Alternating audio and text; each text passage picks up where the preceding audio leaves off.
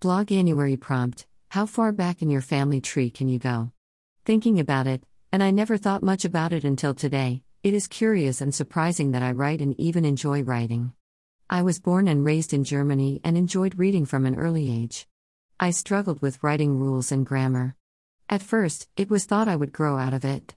With enough practice, I would finally get it. Because neither my vocabulary nor intelligence was lacking, most of my teachers probably felt that I would manage if I only put in an effort. Granted, this was in the early 1970s and research into learning disabilities was only in its early stages. Finally, when I was about to fail grade 6 a second time, a psychologist tested me and diagnosed me with dyslexia, or as it was then also known as weak reading and writing skills. Challenges like this are always a range. My reading skills were never a big problem. Maybe I read a little slower than average and my accuracy is sometimes a little off, but that may have to do more with executive function. English is much better for me.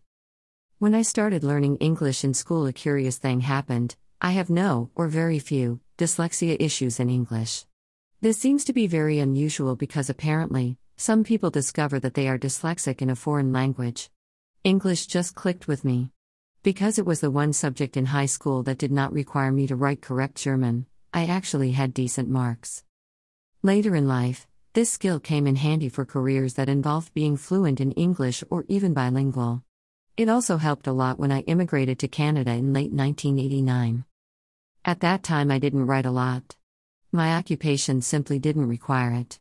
Other than notes to myself and shopping lists, there was not much to write. This changed later, but by that time I had access to a computer. Word processor to the rescue. Many think people grow out of challenges like dyslexia or ADHD. I am not an expert on this, but I believe that we develop strategies that help us get around the hurdles the neurotypical world throws us. For me, the biggest help are computers. There are several ways computers help me. One of the strategies many people with dyslexia use is hiding errors in messy handwriting. As a result, no one can read your writing, including the writer. Obviously, typing into a computer has eliminated this. When word processors started featuring spell check, my life got easier again.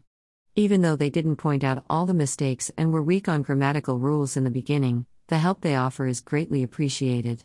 To this day, I write anything in German with my phone because it has a German spell checker on it. Organizing thoughts and providing a structure to save things. Although this has more to do with challenges in executive function, I keep losing notes and other papers. Saving them instead of keeping an unorganized mess is much easier for me. Why do I write?